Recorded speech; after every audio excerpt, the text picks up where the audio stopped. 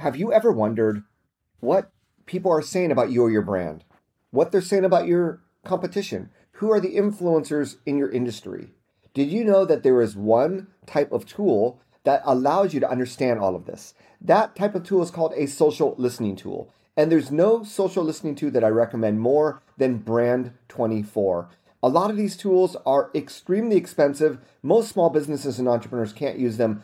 Brand 24 actually starts at a very reasonable price for very, very advanced technology that will help you better track hashtags, access customer insights, get powerful, reliable metrics, and most importantly, never miss a critical mention, because there's a lot more mentions than people tagging you in social media. So if any of this sounds interesting to you, go to neilschaefer.com/brand24, that's BRAND 24, and sign up today. Let me know how it goes. I'd love to help you out on your social listening journey. Welcome to another edition of Social Business Unplugged. Practical advice on how to leverage social media for your business. Now, the host of Social Business Unplugged, author of the forthcoming book Maximize Your Social, published by Wiley, and founder of Windmill Networking, Neil Schaefer.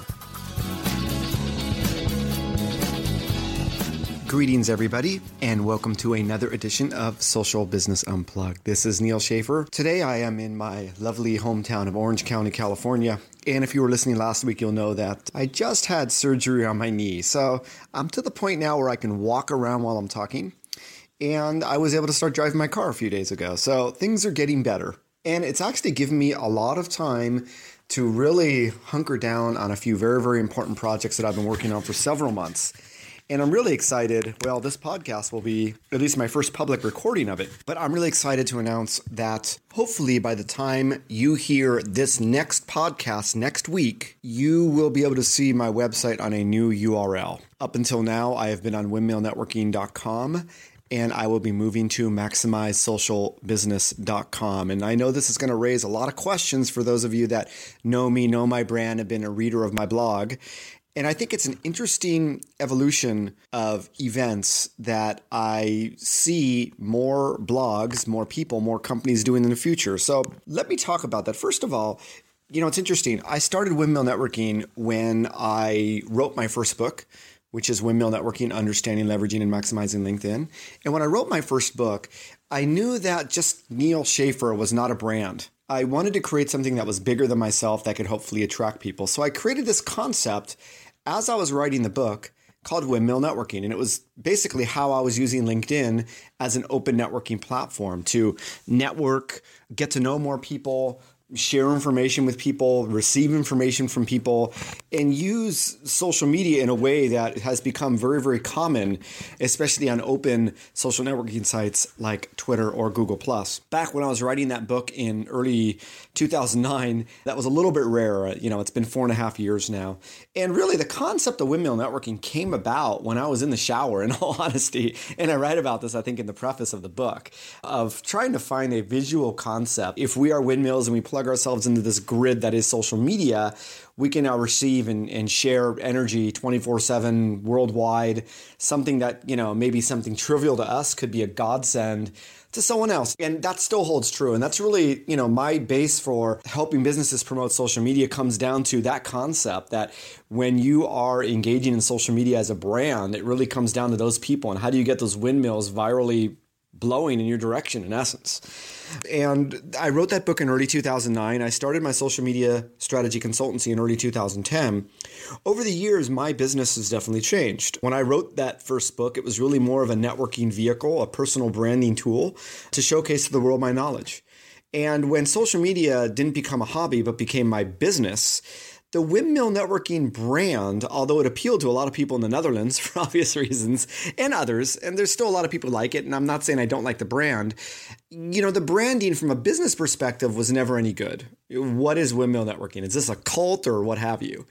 And I knew that. I knew that for a while. So, I should probably go on to GoDaddy and see when I registered, but I realized I needed a new URL. It was not just from the branding that now I'm focusing on business, but also that my own personal blog has become a collaborative blog.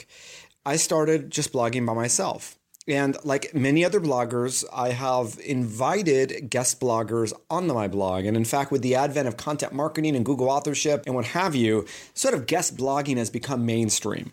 Blogs want to invite guests to blog so that they have access to content, and people who want to move their way up in the chain or in the blogosphere ecosystem want to be seen on blogs that offer bigger platforms that they have. But I realized as I was doing this, and I've written about this, it was almost like a one-night stand. People would come, contribute a blog post, and that was it. It offered temporary value to my readers, but it didn't really offer any lasting value.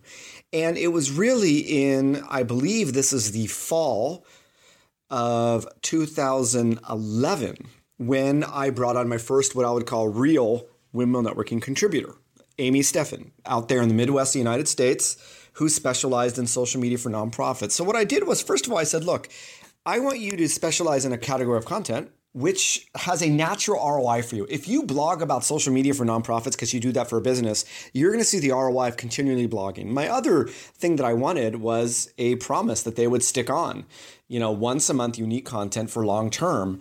And I would do my best to provide them the ROI, which is giving them a bigger platform to blog on. And as more bloggers signed on, the platform just became obviously bigger and bigger over time, to the point where I obviously now have many more blog posts from contributors than myself. So it's really taken on a whole new meaning. And I realized that because of that, I needed to create a new website that really strips the branding from my personal brand. It wasn't fair to the other contributors that, yes, they do get value from the platform, but the platform still is tied directly to my personal brand. So Maximize Social Business is really, it's the same thing, wrapped up differently in a different user interface, but it's completely taking my personal brand, any potential ego that I have, out of the play and saying, subscribe to us, read our content for the content.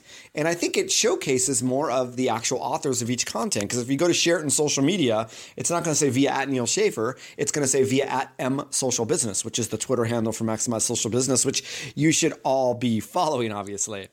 Now, the term maximize social business and sort of the trending topic of social business is a completely other story. And if you listen to some of my earlier podcasts, I talked about my own definition of social business, but it's actually a line in that.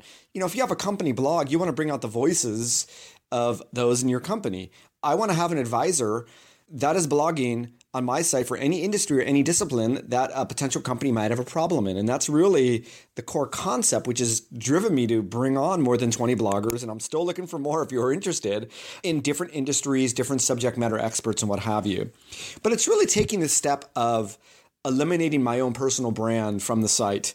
I now become the founder and editor in chief. So if you go to the About page, yes, you'll see me grinning there because I'm very proud of the accomplishment, but that's it. And it's actually, well, it may not sound like it. I thought it was a pretty brave thing to do, but I believe that there's bigger benefits in doing that for everybody, because now I'm aligned with other bloggers on a site that is seen as having high quality content versus a personal blogging site. I think that's a big difference in the business world. And I guess we'll find out over time. But, the advice I want to give you is, as you, as a professional social media consultant, as a social media marketer, or working for a brand or a small business owner, what have you, you're going to get to the point where you're going to accept a guest blogger, because you're going to get pinged by guest bloggers who see the SEO value of blogging for you. And you're going to have to ask yourself that question.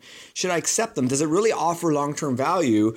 Or are you going to follow the model which I've rolled out, which is this multiple contributor model, which, by the way, when you start looking at Google authorship, it's actually very attractive for that reason. Whereas a one-off guest blog with dubious links may not be so good for Google authorship as well as SEO your site. But I'm going out of my bounds here because I have an SEO expert who can talk more on that.